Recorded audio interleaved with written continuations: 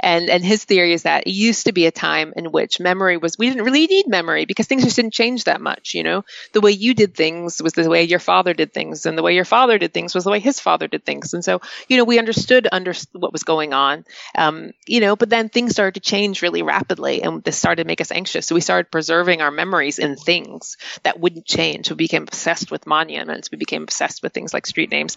He also talks a lot about archives. We became obsessed with saving things and storing things so we don't forget because we're so scared of forgetting. Welcome to Science for the People. I'm Rochelle Saunders. With me is Deirdre Mask, a writer, lawyer, and sometime academic. Her work has appeared in The Atlantic, The Guardian, The New York Times, The Economist, LitHub, the Harvard Law Review, the New Hibernia Review, the Dublin Review, and Irish Pages. She's here today to talk about her new book, The Address Book, What Street Addresses Reveal About Identity, Race, Wealth, and Power. Deirdre, welcome to Science for the People. Thank you so much for having me. So what inspired you to write a book about street addresses? I mean, what made you realize there was a book here? Yeah, well, it's interesting because, to be honest, I'm actually terrible with, there are people who love maps and they're absorbed in maps, and I'm actually terrible with directions. So it wasn't at the start a natural fit. So I actually came by it a different way, which was that during basically some procrastination, I came across this website of this organization, which is called the Universal Postal Union, which is the second oldest UN organization, and they basically coordinate the world's mail. And while I was on their website, I saw they have this program that's called, that was intended to give addresses to people in the world who didn't. And it was there that I learned that billions of people around the world don't have reliable addresses. And I thought that was kind of interesting. And when I was reading more about this, I learned that, even people in rural West Virginia, not that far from where I grew up in North Carolina, also didn't have street addresses. So as I say in the book, I borrowed my dad's car on my next trip home, and I ended up driving into West Virginia and interviewing all sorts of people about their addresslessness. And I read an article about it in The Atlantic. And after I wrote this article, I just got letters from all over the world from people telling me about, their addresses or lack of addresses. And I just kept collecting stories and writing more and more about it. And soon I saw that it really was a book. So I think the most sensible place to start is also not a place to start at all, because the first question has got to be, okay, so why do street addresses matter? But that's also kind of what you spent a whole book talking about. Yeah, exactly. I think that's what I sort of meant. At first I thought this is just kind of quirky. Okay, so you can't find your way to the closest restaurant, or, maybe your mail doesn't arrive on time. But actually it has a lot more serious consequences, because right now your address is basically your identity. And you can think about that, when you register for a bank account, what do they ask for? Your address. When you register your kids for school, it's your address. And they always want these addresses, even though they aren't actually turning up at your door. It's just basically become a way for people to mark and identify people in society. So when you don't have an address, it's, you'll struggle to do things like open a bank account. You'll struggle to vote even. You'll struggle to get your mail, which can seem like a small thing, but in a lot of places, mail is actually it's a necessity. Where I live in the UK, letters from the National Health Service come in the mail. All sorts of things come in the mail. And when your mail is just dumped in a community center, you don't have any privacy. You don't have access to it. It'd be difficult for you to get credit or get a credit card, all sorts of things. So in a lot of ways, it's actually become a really important factor in sort of, lifting some people out of poverty, or so the World Bank has also said. I mean, the modern world really requires addresses to find people, to be able to communicate with people, just as you say, to purely identify people as being quote unquote real, even though that feels like a terrible word for it. It's also kind of the right word. Yeah, I think real is the word. I mean, you're seen, if you try to do anything, and it's funny, some of the letters I've gotten from people have made this exact point. If you try to get off the grid, if you don't have an address, then, people you'll find it really difficult to get things. I was doing a book club, for example, where there was a woman who was stationed abroad as a military wife. Her husband was in the military, and the U.S. government knows where she is. I mean, she's stationed there with her husband, and yet she can't do things like get certain ID cards. She's struggling to do all sorts of things because she doesn't have her California address. and this is somebody who's incredibly privileged, who's actually very much known to the state. So if you don't, in the UK, for example, even to get a marriage certificate asks for an address. To register for a general, a GP is for your address. And while there are ways around these things, addresslessness can keep you from doing all sorts of things that can improve your life. And I mean, one of the most obvious ones is if you're homeless or just don't have a good street address, it can be difficult to get a job, even though your job doesn't really need to contact you nowadays at any kind of physical address. It's still a requirement in most cases to even apply for the job, never mind get it. Yes, absolutely. And there's this amazing woman named Sarah, and she was a Yale law student, and she ended up, I tell the story in the book, but she ended up writing this really brilliant law review article about this, that, she had an incident in which she really became compelled to help the homeless. I mean, it sounds naive, but in a really meaningful way, she wanted to find new tactics on how to combat homelessness. And she basically just asked people who are homeless, what are your problems with homelessness? And so by definition, people without homes don't have homes. They need homes. But what she hadn't realized as much is that they really need an address, because you really need an address to pretend that you aren't homeless, because homelessness is seen as being such an undesirable state that, to say you're homeless basically excludes you from jobs. It excludes you from doing all sorts of things. It excludes you from this identity factor as well, getting bank accounts. But also, if you're a person without a home in general, one of the ways you maintain your own self-identity and your own self-regard is by doing things that make you look like you aren't homeless. So this is why people who are homeless don't have a certain look. They find ways of staying clean, of appearing like, as somebody who does have a home.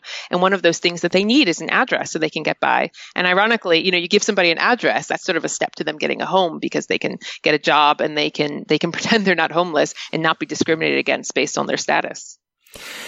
You mentioned that obviously there are people in the world living without addresses. They live in homes of some kind, and in varying kinds depending on where they are in the world. But definitely one of the surprising things, as someone who is from Canada, who's living currently in the UK, was there's actually a kind of surprising number of people in places like the US that don't have street addresses. I found that really surprising. Yeah, I mean, it's becoming more of an issue. So there's fewer and fewer people who are in this situation. But absolutely, I mean, even today, I was doing another talk where there was somebody who lived in rural Vermont who just had a post office box, and their street didn't have. They were just a rural route number. They just didn't have this.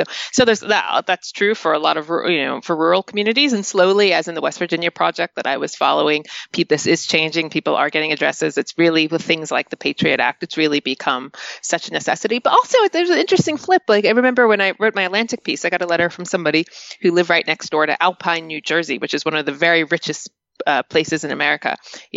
All sorts of famous celebrities live there. It's very, very close to Manhattan, in these huge mansion houses. And they, at that time at least, didn't have house numbers, but for different reasons, for this anonymity purpose.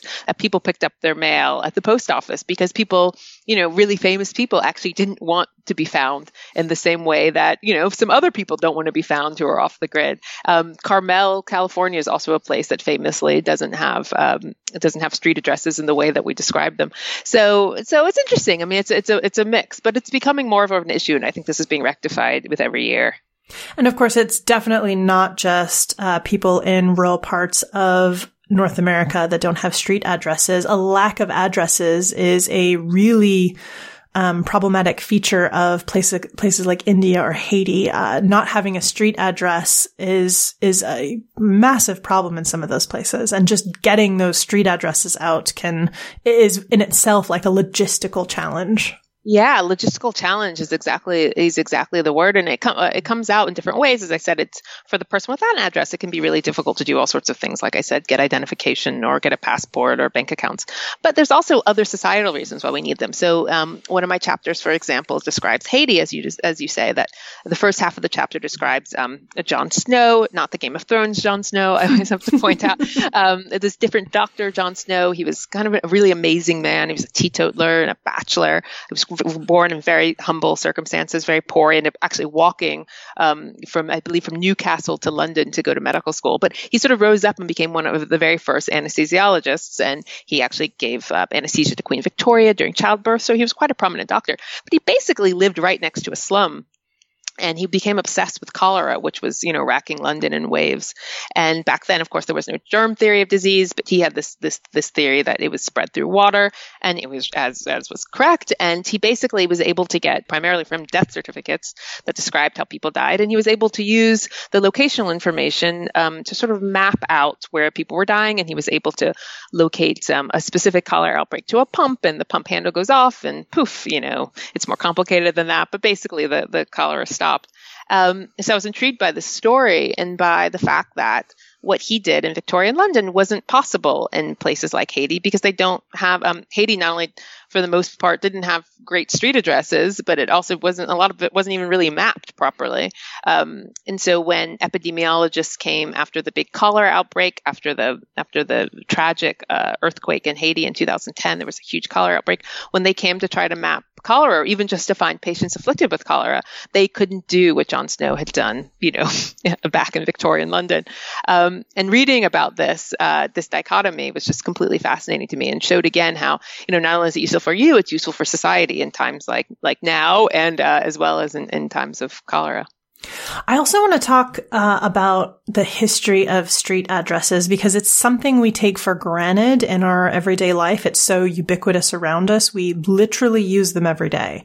But how long have addresses in a kind of form that we would recognize them, how long have they existed? Yeah, I guess it's hard to pinpoint exactly, but mostly people think about addresses in terms of like house numbers and street names as being, at least, in the Western world, if that's what you want to describe it as being sort of an Enlightenment invention of, the Enlightenment, it was cataloging things, it was categorizing things, were dramatic shifts in governments and revolutions. And one of those things was, it was basically bringing people to light. Where were the people? And so a lot of states by that point in time, the way it's been described to me is sort of been like, it used to be that you had a ruler and they had territory, but what the people did inside that territory wasn't of that much concern to the ruler as long as they paid their taxes. But in the Enlightenment, things changed, and they wanted to categorize people and see people and do things to the population, like, some good things like send them to schools, and maybe some not so good things like draft them into their armies. And so the governments had a greater need to find people. And so that became, for a lot of states, a lot of purposes of house number became, to draft people or to quarter soldiers, so that they could find them later, and lots of projects to be able to actually figure out who people were and where were they. There often been censuses even before that, but in general, this was a way, and people knew that this was changing, that once you could locate people, easily, that would sort of change their relationship to government. Yeah, addresses are really a piece of formal identification. It was interesting to hear you, or to read you talking in the book about the kind of paired rise of addresses, but also the idea of surnames that is really all about identifying people in a more precise way, not just by who they are, but also where they are. Yeah, exactly. And a lot of that, the book in general, as I said, I came to this book completely as an amateur with just a sort of quirky idea. And so I relied on all these brilliant academics and geographers and thinkers, that, are spread throughout the pages. And in that sense really comes from this book, which I highly recommend everybody to read, which is called Seeing Like a State. And, it's by this man named James Scott. And he, basically came up with this idea. He sort of sat down, he says, to write down this book that was basically, why does the state dislike people who move around so much? So travelers or gypsies or itinerants or homeless, why does the state feel so threatened by these people? And he basically ended up going backwards and saying, wait, how did we come to become pinned down in the first place? Mm-hmm. And so seeing like a state is, I think, a really amazing metaphor that he's come up with, that the state has to see things, it has to make things legible, it has to figure things out because it doesn't like a mess. And so it does all of these different things. And one of these things is addressing and street naming to figure out where people are as a means of control. And he's the one who sort of brings up the point of last names, that, it used to be that people didn't have last names, but, all of a sudden this became impossible because locally it'd be quite helpful, but also there were very few first names. Unlike now, there were very few first names. So, but, people would know, oh, that's Tom, the baker's son or things like that. But that's not very helpful to the state. The state doesn't know who the local son. And there are very good reasons why people might not want you to know which Tom they're talking about. Mm-hmm. So this requirement to bring last names became part of it, but then it became disastrous in cases of, I talk about, in places where, Jews were required to have last names, and they were required to have last names even from a closed list that identified themselves as Jewish, which set them up for sort of, I think there's a quote in the book that talks about, quote, effortless identification by the Nazis later. So all this is complex. It's not neutral. Absolutely. And it's definitely something you come back to again and again in the book. One of the things I think I will take from this is naming streets, giving people addresses, allowing people to either name themselves or giving them a name. It's all wrapped up in the idea of identity, which has a lot of positive connotations. We often talk about, who we are, what our identity is, but there's also, of course, the sort of state official connotations of identity, but also the idea of numbering people as being dehumanizing, and somehow an address kind of does both. Absolutely. Yeah. I mean, numbers are essentially dehumanizing. So when people, again, we sort of take it for granted that we're all numbered, but when in the early house numbers, there's this amazing academic named Anton Tantner. I follow him in the book in Vienna. He sort of, he was the one who sort of made this point that, when you had, the early days of numbering, people knew that, what am I, a house number? Am I a number? That's not who I am. But then again, on the flip side, there are all sorts of benefits to having a number. So one other early, I talked about governments addressing, but there's an academic, a geographer called Reuben Rose Redwood, who's written a lot about how a lot of other streets were numbered and maybe even named. I think mostly we're talking about numbering here, but also named perhaps by business directories, people who own business directories. And business directories would have reason to do this because what they do is they're in the business of selling information. They sell everybody's name connected to a house number or whatever, then you can find them. And this is something that's a valuable asset. But they systematically left out minorities. They left out women-run households because who wants to find them, right? I mean, it's practical. Nobody's going to buy this business directory to find these lower status members of society. And so they were sort of excluded from these projects to address and to create directories. So it's not so in that sense, I mean, it's dehumanizing, but it was also a great privilege in some ways to have a number to be counted on the map. And I saw this in India when I followed this team that was doing addresses with this incredible charity that's been set up to give addresses to the slums, to people who are living in the slums, where there was at one point, we came across a woman who really wanted an address, and her, I guess you could call it her house, her home was probably one of the poorest ones that I'd seen in the time that I was in Calcutta. There was two people sleeping on top of the bed, and there was at least one person sleeping underneath the bed. There was just pots and pans. It was very small, not much of a roof. And she really wanted an address, and it was really about inclusion. She really wanted to be included. I doubt she had a lot of money to put in a bank account, as a lot of people were opening bank accounts in these projects in these slums. But, she wanted to be included. She wanted to be counted. She wanted to be on a map. And there are amazing World Bank experts who have really analyzed this, if you want to ever go to their original research, who have really made this point that inclusion is the secret weapon of addresses. If you're all together, if you have an address, if you're included in the map, you have a sense of being part of this community. If you're systematically excluded, then you don't. And in India, this was part of the point. Because, the slums, for the most part, most people are squatters. They don't have secure land tenure. And so there's very good reasons not to give them addresses if you're the government, because you don't want them to have this sense of legitimacy. I mean, you're actively trying to keep them out of the community of people who own their land or rent legally or things like that. So it becomes much more complicated, when you think about it that way.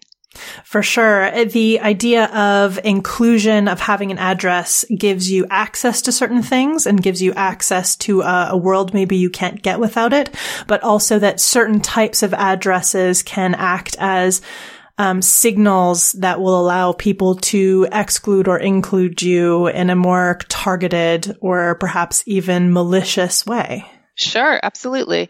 And one thing I always think of, I think one of the reasons why sometimes I get these little letters or emails from people is that I think we can all think back on the places that we grew up. And if you just take a second and you think about could you map out generally the different neighborhoods? Could you map out street names or neighborhood parts where people with less money lived, or where the really wealthy people would live, or where the African American community lived, or maybe the Chinese American community lived, or all sorts of things. You can kind of map it out. And I know I can in my hometown. So Yeah. So, I mean, I think this is something that, just when you think about things geographically, it actually starts to make sense. So I want to talk a little bit about addresses themselves because there's a lot of variety in what words or formats an address comes in. So obviously like naming conventions come in and out of fashion. You talk a little bit about that in your book. And one of the most prominent things I think probably both you and I are well aware of, being people who lived in North America and now come over to the UK, is the North American standard of kind of grids and numbering names of streets and street addresses is a bit of a foreign concept over here. Yeah, absolutely. It was one thing that came up, and that depending on how you consider street names, Second Street, as the census has said, is the most popular street name in America. Some people say Advised with Park, but numbered streets are I think maybe is it 4 out of every 10? I'd have to look it up, but numbered streets are extremely popular in North America and South America apparently. But when you live in Europe, they're basically unheard of. In some places, they've banned them. I mean, they really frown upon them. I mean, they're seen as very American, very newfangled. And there's only a few exceptions of places that I know of that have numbered street names. And I was really curious of this. Why are they among the very most popular street names in America, but are basically unheard of in Europe? And yeah, it does have to do with this idea of the grid, for example, that America, for lots of reasons. I mean, when the European settlers came there, it obviously wasn't already laid out in traditional European style streets. And they sort of started out with grids. It was a chance to start anew.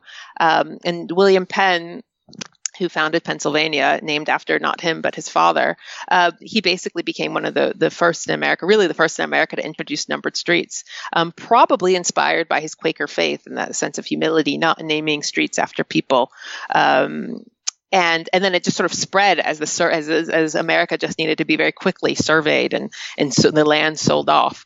That it just sort of spread, and then it also was sort of wrapped up in ideas of rationality and America was very behind this. They were Enlightenment. They weren't America. They weren't Europe. They weren't going to have these sort of the landscape is going to be very different. There's sort of an active choice, and you see it now in the streetscapes.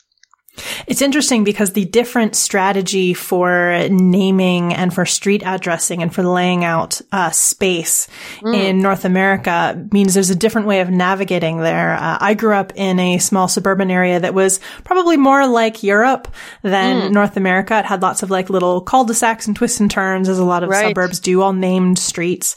And then I moved to a larger city that was laid out on a grid, and I very quickly adopted to the grid because I was able to look at an address and without ever having been there before, I know exactly or pretty close where in the city it is and broadly how to get there, which is not something you get when you have the kind of European style of lots of, no grid and no numbering system. So it's a very different way of navigating a space and also understanding how the space works and being able to kind of extrapolate how to get somewhere without having to necessarily even draw a map or reference a map. Absolutely. I mean, as somebody who lived in New York and lives in London now, they're very different cities in many ways. But you wonder how much of it is influenced by the streetscape. London is known for its winding streets, for its impossible to navigate, landscape, for the difficulties of finding any given street. Whereas New York's the exact opposite. It's incredibly easy to navigate. Now that makes it sound like one is better than the other, but I don't necessarily know if that's true. In New York, it's incredibly easy to navigate, but you don't have quite the same opportunities to get lost and to wander around. A lot of people like that about London. That I think I quote somebody saying it likes its higgledy-piggledy streets, right? Like they like sort of getting lost in these winding streets, and that there's a certain charm in the very old-fashioned names that sort of pepper London. Whereas in New York, this grid, it's very rational, which is a very different experience. So again, I don't see it necessarily as a positive or a negative, but the grids reflect the different histories of the cities. And speaking of the way we do addresses and navigate space, one of the things I didn't know, which I was fascinated by in the book, is the way street addresses and addressing is done in Tokyo. I found that completely fascinating. Yeah, well, this is always one thing that comes up when you talk to people about writing a book about street addresses. People are very interested in talking about Tokyo who have been there, because Tokyo they don't in general name streets. They basically do it on a block system where there are blocks blocks that are, that have a number, or there's often like a neighborhood. And then houses are numbered, but they're sort of haphazardly numbered. They aren't, a lot of times apparently they're numbered according to when the building was built, not according to, the systematic way we do numbering. So, people, in fact, there's a scene in Lost in Translation where, they're looking at a map trying to find a place because, it's done organized by these blocks, not by streets. And I came across this absolutely brilliant geographer, really an urban planner. His name is Barry Shelton, who now he's English, but he lived in Australia for a long time and now lives in Japan, where he's married to a woman from Japan. And he sort of sees it as to do with the way we write. So, he talks about in his book, which is called Learning from the Japanese City, which I also highly recommend reading. He talks about how when he was a boy growing up, I believe in Nottingham, he was writing on a line, A, B, C. You had to write on the line, and the top of the letter has to touch the top of the line, and the bottom touches the other. But his wife would tell him about how when she was learning to write Japanese, they didn't write along the line, because they write Japanese characters in boxes. And he sort of uses this as a jumping off point to talk about how Japanese think about space very differently from Americans, for example, because they do tend to see lots of different things in boxes. And a lot of design in Japan is more around area rather than along a line. So whereas so I guess we're kind of, if you use the metaphor of reading a city as people often do, we read our city on lines and they read their city in blocks. So does this account for their different addresses? I don't know, but I'd like to think so. It's definitely an interesting idea as to how the different way of looking at a space might have just kind of naturally evolved over time, in conjunction as writing evolved, for sure. Yeah, definitely. And of course, as people continue to exist and as we get more digital, there's new and different ways of thinking about addresses in space, one of which I had just heard about before reading your book, which is What 3 Words, which is quite an interesting idea in how we map the planet effectively. Yeah. Address the planet? Yeah, address the planet. Yeah. What 3 Words is a startup. It's quite a cool idea where rather than, there's lots of ways of identifying places without addresses where you could use, latitude, longitude, use GPS coordinates basically, to find places. But they've basically turned these GPS coordinates into, it's easier to remember words than numbers is their theory. So every single place in the world, I'm going to get it wrong if I think it's every 3 meter by 3 meter square, or something around that, has 3 words. So a place might be, book, shelf, banana. And if you type bookshelf, banana into their app, it'll zero in on a very specific place. So it's actually incredibly useful, first of all, for places that don't have traditional addresses, but also if you're in the park, for example, then, with no address, you can tell your friends exactly where you are. Or if you need something loaded in the back of your building rather than the front, you can give the back address to people. And actually, a lot of police in the UK are now using it to help find people who are in places where they don't know where they are. So it's a very cool idea, modern idea about how to address places that don't have addresses, but even for places that do addresses, how to pinpoint more specifically where people are. Yeah, it again just goes back to the idea that even though sometimes maybe it can cause problems, there are cons to having an address or to having a clear location and being findable. There are also oftentimes very real important benefits and sometimes life and limb benefits. Like I'm assuming things like What 3 Words could be incredibly useful if you call like 911 after being in a car crash in kind of the middle of nowhere where there is no signage, there's nothing to kind of, no landmarks. There's a lot of places in even the kind of westernized world where that could be an incredibly like life-saving thing to be able to allow someone to pinpoint you to a 3 meter by 3 meter space. Yeah, exactly. And in fact, What 3 Words is already being used by police officers. I think it's also being used by like sort of rescue people on mountains and the like, that if you can pinpoint this, if you could pinpoint the location very specifically. I mean, these are things that could be done. I mean, it's not like it can't be done in other ways, but it's quite a clever way of reframing how we describe where we are. So I also want to talk a little bit about because a very real and sort of probably most obvious thing about a street address is the actual address itself and the pieces that make it up. So we talked a little bit about the sort of numbering system of a lot of places in North America, but there are lots of places, including where we both are here in England, that definitely don't use numbers. There's a lot of very interesting street names here. Yes. So, England, I always love reading about English street names because a lot of them, right now we often think about, there's a lot of talk about commemorative names. And by that, I mean, a lot of names are either named after people or they're named after nice things. We give our names a lot of thought because we want them to sound good. But a lot of street names just arose because they're quite practical. This was the name of the family that lived there, or this was the river that it was close by, or, apple trees grow on this road, so it's Apple Tree Road or whatever. But a lot of them weren't designed this way. So you get a lot of rude street names like, Crotch Crescent or Butthole Lane in America and in the UK, not because they were just calling this thing a butthole, but because, for example, there was a water butt there, for example, or East Breast Lane. Well, was there a family called Breast there? There are just books and books that talk about rude street names. So that's one way of thinking about the history. But another one, and am I allowed to say it, Rochelle? Yeah, you go for it. We'll bleep it. I'll go for it.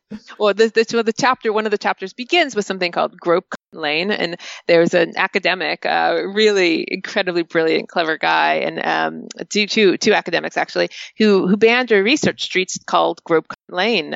This is pre-Victorians when they cleaned up everything, but basically these were streets that were. They were, often the places for prostitution, but not just prostitution, as they point out. There wasn't a lot of privacy. This is where people would go to have their dalliances. And it was just quite a practical name in a time when there weren't a lot of maps. If you were a sailor in a port town, you turned up to a place and you go to Grope Lane, and you don't really need a map, do you, with street names like Grope? So it became quite a practical way, but it's a very different way of thinking about space and geography than we think of now, where we think of, choosing a name for a subdivision. What are you going to call it? We don't really name things in a practical way these days. We try to honor people or honor the location or think about something, but in general, they tend to be quite nice names. So that sort of showed one of the differences, from the origins of street names till now. So when we think about naming things, as you mentioned, we often use commemorative names, names of people or places or periods in time. And as I'm sure we're all well aware of right now, this interview today is happening on the 29th of June, and there has been a lot of discussion and will continue to be a lot of discussion on what is appropriate to commemorate. This can get complicated and controversial. People who were perhaps more universally admired after 100 years or so, often we learn things about them that our current cultural temperature, it has changed. Yes. I mean, a really obvious example, in Nazi Germany, there were a lot of streets renamed to suit the Reich, which today are completely unacceptable. I mean, I would hope very, very few people would want to live on Adolf Hitler Avenue today. Yes, of course. Yeah, I mean, the origins, it sort of goes back to the last question. So we used to have these sort of very practical names. And my publisher in the UK, for example, is on Cloth Fair. What a lovely name, but it wasn't designed to be lovely. It was because there was a cloth fair market there, But then things changed, that we started to commemorate names. And this is absolutely true of in World War II as it was anywhere else, where, as Hitler came into power, towns and cities began to commemorate him, so much so that I'm told that almost every city or town in Germany would have had an Adolf Hitler Platz or street. And that just becomes fascinating in itself about how much the landscape changed to honor, Nazi martyrs. But even in some ways, so in one of my chapters on Berlin, I tell this story. And at the same time, not only were they adding the names of Nazi martyrs, quotes martyrs, they were also stripping Jewish street names of their names, of Jewish, so streets that were named after Jewish people were taken down the street. So just as Jews were slowly and then very quickly being deprived of their rights and their freedom and their lives, also the streets were being stripped of their names. So that's a story, that I think probably wouldn't actually surprise people even when they heard it. But then it becomes more difficult even, so after the wars, you said, everybody, denazifying, they're getting rid of these names. But then it becomes a question of what do we change them to? And obviously, after the war, Germany was split in two, and two very radically different ways and different politics. And so, as you can imagine, the East began to get more radical with their names, honoring communists, often communists who fought and died, fought against the Nazis and were killed by them. And the West preferred to take a different approach. Obviously weren't honoring communists, who they saw as sort of their existential threat, but, sort of went back to a lot of the old names, which aren't necessarily that great either. So when they reunite, it becomes, what do they do? Do they strip all of these communist names that were Nazi martyrs, or do they keep them? Like, how do they keep the flavor of the East while merging with the West? And a lot of people believe that actually was sort of a Western takeover, that the Westerners took over the Eastern street names, so that it became difficult for people to know, they had these memories of certain Eastern street names that no longer existed. So that chapter really tells the story about, how do we merge these two, and what do the street names show about the successes and the failures of the merger of East and West Germany? Yeah, definitely. It definitely is a really obvious example of how street names and addresses can be just an extremely both subtle but not subtle form of propaganda. The idea that you can, by stripping certain people away from the street names, from the everyday vernacular of navigation, and then imprinting a different group of people, you can really just start to kind of nefariously remove an idea or a culture from the consciousness. You can make it invisible in a very real way because you've removed it even from the kind of background noise of the world. Yeah, absolutely. And there's a lot of talk about monuments. I'm not the first to say this, but, monuments in some ways are kind of invisible. I mean, it's true. Like, I think about the monuments in my neighborhood. There's one in my park that only recently, when I was writing about monuments, I'd actually bothered to see what it was commemorating. And, but street names aren't like that. I mean, they're subtle in that you don't really think about it, but you do have to use them. You have to use them. You have to say them. They become part of your identity. They become, very much linked with your memories of a place. And so, propaganda is exactly the word. And obviously, who was a better propagandist than Hitler? I mean, that became another way of slowly seeding this message into your brain. So yeah, absolutely. So thinking about them that way can help you think about street names differently. I also it made me think very carefully as well in the chapter in Berlin about the fact that Berlin, and obviously some more places around that, but Berlin underwent what is comparatively really rapid renaming of places. So, the Third Reich coming in and renaming a bunch of places, and then the fall of the Reich and the kind of splitting of Berlin into East and West, and a bunch of different renamings.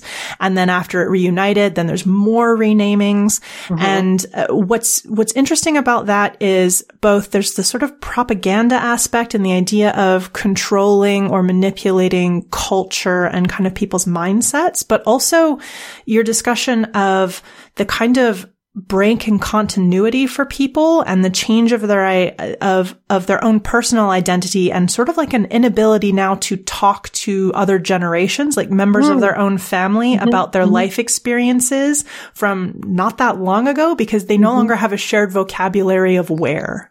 Exactly. Yeah. And one other chapter, I talk a lot about sort of the neuroscience of place and memory, that these things are connected. So it does become more than just saying the street name. So I tell the story in that chapter of a woman who grew up in East Germany, and her parents had lived in East Berlin, and she moved to Berlin. And, she was getting her hair done, and the woman, they were from the same place, but they were trying to say things like, what high school did you go to? Where did you live? And all the names had changed. So even they were from the same place and had the shared culture, they basically couldn't translate the places they lived and the experiences they were having because the names had all changed. And I thought it was a really powerful metaphor for how important these names come into communication in our communities and our shared identities. It's also, I feel, a really interesting case study with Germany because it has this piece of its history that was literally everywhere in its culture and its name on its streets. And in some cases, it kind of had two versions of this, because when you get East Berlin, you get the layering of Stalin's communism over top of the Third Reich, which is even, it's kind of these layers. And Germany, in trying to preserve that history and be aware of it, but not glorify it has had a really kind of interesting approach sometimes to what street names should be or can be, and whether or not they're appropriate or whether they're inappropriate, which can be a very difficult thing because in some cases something that might seem problematic, maybe you don't want to remove it because it feels like hiding a history or hiding a skeleton in your closet.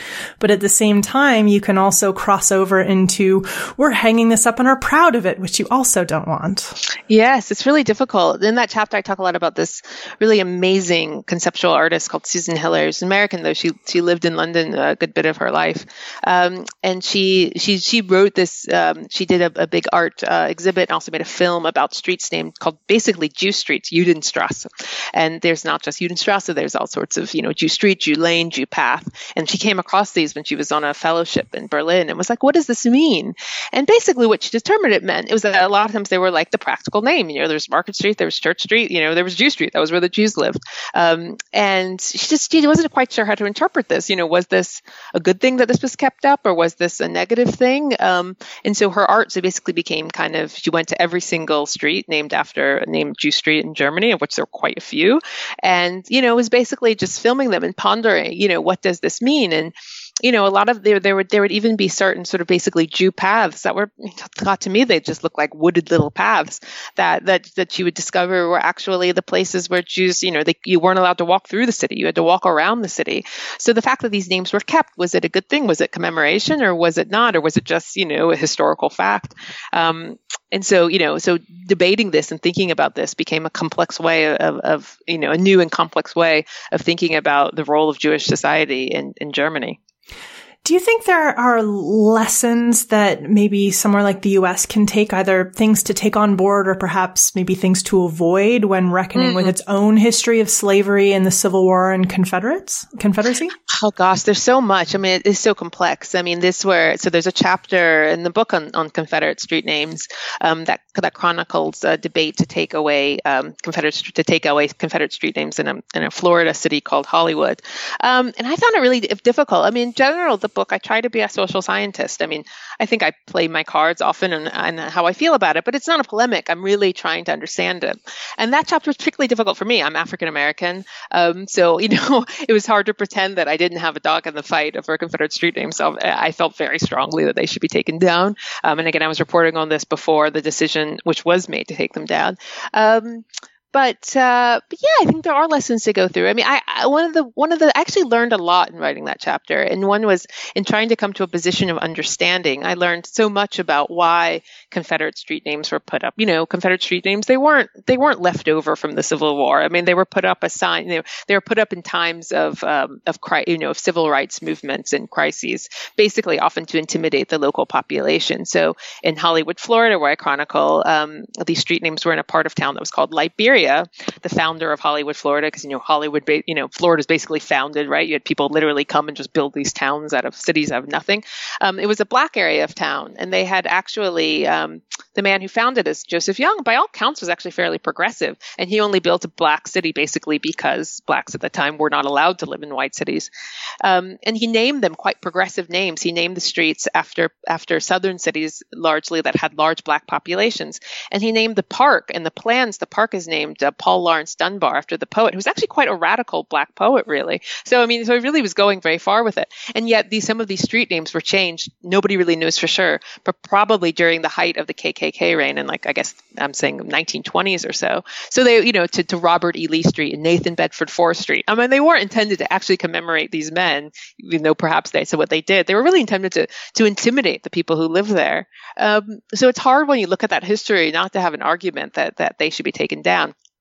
But that said, I think the chapter tries to understand, how people have reframed the Civil War as not being about slavery, as being this whole idea of the lost cause, but also just understanding other people. I mean, I was amazed at the number of people at the city council meetings, which I would watch from my computer, they're all filmed, who would stand up and say, I don't care anything about Robert E. Lee. And I genuinely believe them. I have nothing to do with the Civil War, but I grew up on Leaf Street. I brought my babies home from the hospital on Leaf Street. I met my husband on Leaf Street. I bought my first house on Leaf Street. If you name it to something else, you're really taking something away from me. And, I disagree that that's a reason. I think when memory and conscience conflict, you should go with your conscience. But I think it added another layer of complexity to the debate. And I think, this term we're hearing a lot about anti-racist. I mean, even as an African American, it wasn't really a concept or a term I had thought about that much versus just not racist. And I think even that's something that changed over the course of, even after writing that chapter, that the idea now is not to bow down to things like memory and seeing them as, well, you're not actually racist because you're not actually saying you like Robert E. Lee, but that we have to go the step further of anti-racism and say, nevertheless, given that it's honoring this, we have to push forward. We have to make more radical changes to the landscape. But it became this very fractured debate, and it had a lot to do with people's completely differing memories and ideas of what the Civil War was. There's a great quote in your book, which I transcribed here because I wanted to have it ready, which was, memorializing the past is just another way of wishing about the present. The trouble is that we don't always share the same memories, and not everyone has an equal opportunity to enshrine their group's memory on the landscape, which I think is a great way to capture and kind of really briefly encapsulate a lot of what you're sort of reckoning with in a few chapters. Also, the chapter about South Africa as well touches on a lot of this in a sort of way outside of the US.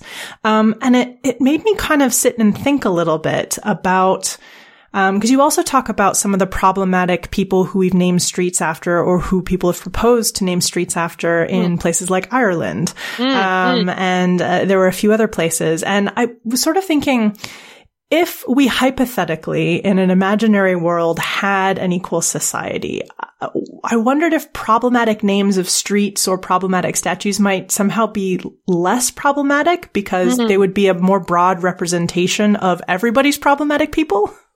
Yes. I mean, I could see that. I mean, yeah. I mean, it's really hard to take these things away. I mean, I guess it goes back to the Lee point. If you don't know your street's named after Robert E. Lee, if it's just Lee Street to you, what does that actually mean to you? And I guess that's what I mean by like the point of having to go further and research and look back. But because it does mean something, because there is such systemic racism.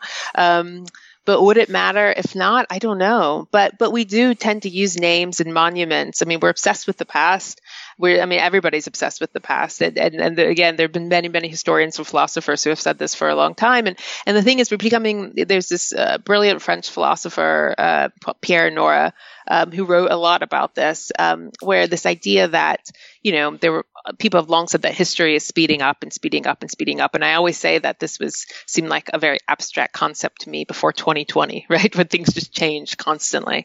And his theory is that it used to be a time in which we didn't really need memory because things just didn't change that much. The way you did things was the way your father did things, and the way your father did things was the way his father did things. And so, we understood what was going on, but then things started to change really rapidly, and this started to make us anxious. So we started preserving our memories in things that wouldn't change. We became obsessed with monuments. We became obsessed with things like street names.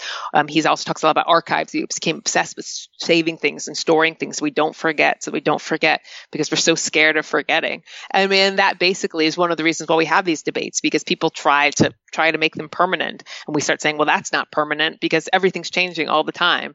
And, there are good things and bad things about this. I mean, you could see it lots of different ways, but it really is the situation that we're in. So here's probably what is a terrible philosophical question, and do feel free to say if you think it's nonsense, because it very well might be. But the modern world is sort of preoccupied with identity. It requires an extensive amount of a certain type of identity: surnames and addresses with states and counties and countries and postcodes, national insurance numbers and taxpayer numbers and health card numbers and employee numbers and usernames. We're all kind of constantly steeping in this base layer of, frankly, dehumanizing but necessary kind of quote-unquote identity to allow the modern world to function. Right. But some of the conversations I've been having in conjunction with reading your book, I kind of wonder if that's made it even more difficult for people to find their own identity as a human person, kind of underneath all this rigorous demographic and formal identification that we have. Like, if I can't describe myself by any information I would be asked to put on the first page of a standard government form, who am I? Yeah. Who am I underneath all those layers of identification? Yeah, because we have all these layers of identification, and a lot of those are ones that we chose, right? We didn't even choose our names. We didn't choose didn't choose our last names. We don't choose our first names. In general, generally don't choose the names of the streets we live in. We don't choose all sorts of things about ourselves. So you're right. They do feel, impounded on us. And one of the last bit of my book is, what street names reveal about identity, race, wealth, and power. And it was an early mentor of mine who, when I was talking about this book, was like, yeah, this book is really about power. And it took me a lot of thinking about that. But I think that's exactly right. And I make this point, again, it's one that many people have made. It's not original to me, but this idea that naming is power. So, when, and there's a whole, area of study related to this. But if you think about, Adam and Eve, God named the earth because he had power of the earth, but he gave Adam the power to name all the animals. And as I say, problematically, I believe he named Eve as well, because naming things do have power over, so when I can see that point that when, you're constantly under all these names and things that you have, you do start to feel maybe a bit powerless. I mean, maybe that's overly philosophical. I don't know. But I think the case point is people who don't really appear that much in my book, but, in a sideways way, kind of want to go off the grid. There are lots of people who just want to go off the grid. They don't want this address. They don't want, their name on lists. They just want to be, that to them is freedom, being free of all of these chains, literally off the grid, even though lots of people would love to be on the grid. This sort of hashtag van life feeling that we can be free is probably connected with that feeling that you might be feeling about how we're sort of laden by all these names and labels.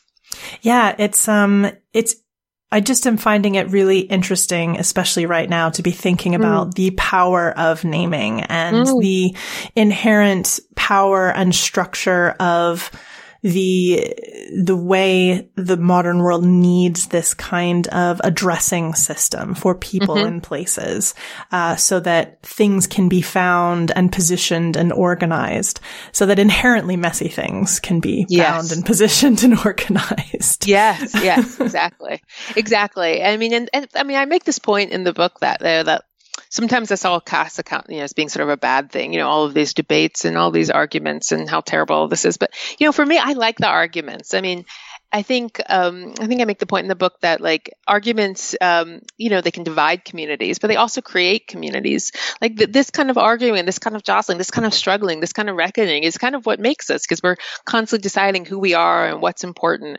And a lot of times these arguments, in my world at least, involve street names.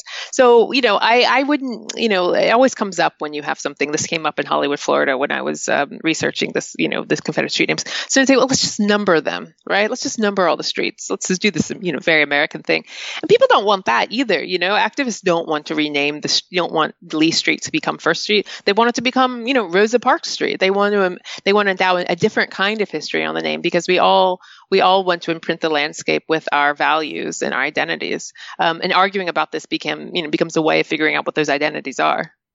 Definitely. I am most thankful right now in what's happening in the world, and some of the urgency around it, because it is prompting conversations with people in my life that I don't think it would have ever been able to come up otherwise, about really deep ideas and thoughtful ideas about what, their relationship with their past or tradition, or where they grew up, or their own particular way that they understand their own history, that I find particularly fascinating. I think for a wide variety of reasons, but one of which is I have found myself always the one that's interested in change and wants to constantly change things. So I find it quite fascinating, purely on an individual level, the idea that people cling so hard to something in the past.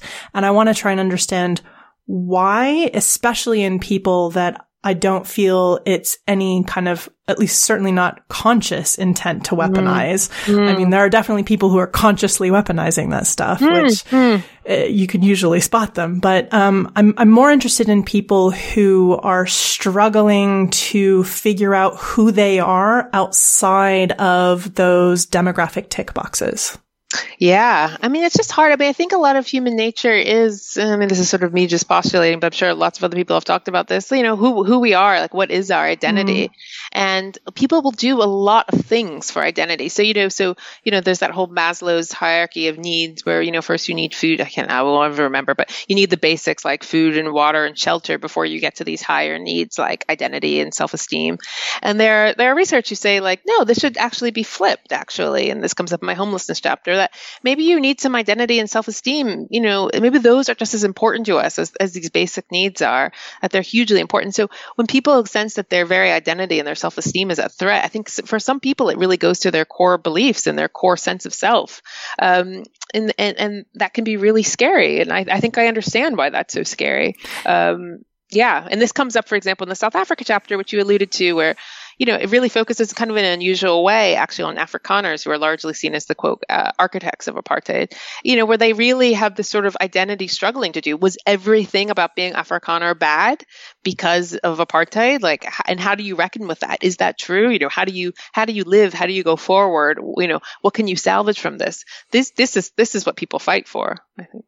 Yeah, a language and the positive things that they identify with instead of the negative things that they didn't experience, which is understandable in a lot of ways, even though it's not necessarily the best way forward if we're trying to fix a lot of broken things. Exactly. I mean, it's very, very painful. It's very, very painful, I'm sure, for people to think that their ancestors fought to enslave other people. I mean, that's not any kind of identity you want to have. It's not any identity that you want to pass on to your children. So a lot of people, and a lot of people, to their credit, don't do this. But, a lot of people will really fight hard to cling to that because, and they need to believe that for their own self-identity. And that's not to say we all don't do that in some way. Obviously that's an egregious example where I think, well, nostalgia and memory is not a reason to enshrine this, but I think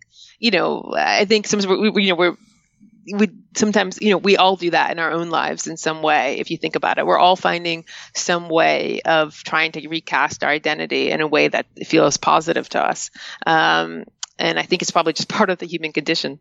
I agree. It definitely made me think more about it in this book, especially the idea that we have imposed this type of identity on lots of different people throughout slavery, throughout colonialism, by removing their cultural identity and forcing one upon them that perhaps most definitely they didn't want in a lot of cases. And yes. It's an interesting, it's like the old joke that you sometimes hear in the UK with people here, protesting to people who come into the UK and start to slowly changing the culture. And it's like, oh, really? That's what they're doing. Yes. To the people who colonize the world. Yes, you go to a place that's not yours, you impose your culture and change its face. Exactly. Yeah, it sucks, doesn't it? Exactly. But this just comes up in cycles in history. Yeah. And we're probably just in one of those cycles of thinking about identity this way. For sure. Deirdre, it was a really interesting book, and thank you so much for joining me today. Really great conversation. Thank you so much for having me. I really appreciate it. And if you want to learn more about Deirdre Mask or her book, The Address Book, What Street Addresses Reveal About Identity, Race, Wealth, and Power, you can find links made for clicking in the show notes for this episode and on our website, scienceforthepeople.ca. Thanks for listening, and we'll see you next time on Science for the People. Science for the People is listener-supported. You can find us on Patreon, where you can support us with monthly donations in any amount. Your support keeps us afloat and able to keep making great new episodes, and we thank you for it. The show is produced by Rochelle Saunders and edited by Ryan Bromsgrove. We get help with special projects from K.O. Myers. Our theme song was written and recorded by Fractal Pattern, and its title is Binary Consequence. The show is hosted by Bethany Brookshire, Anika Hazra, Marion Kilgour, and me, Rochelle Saunders.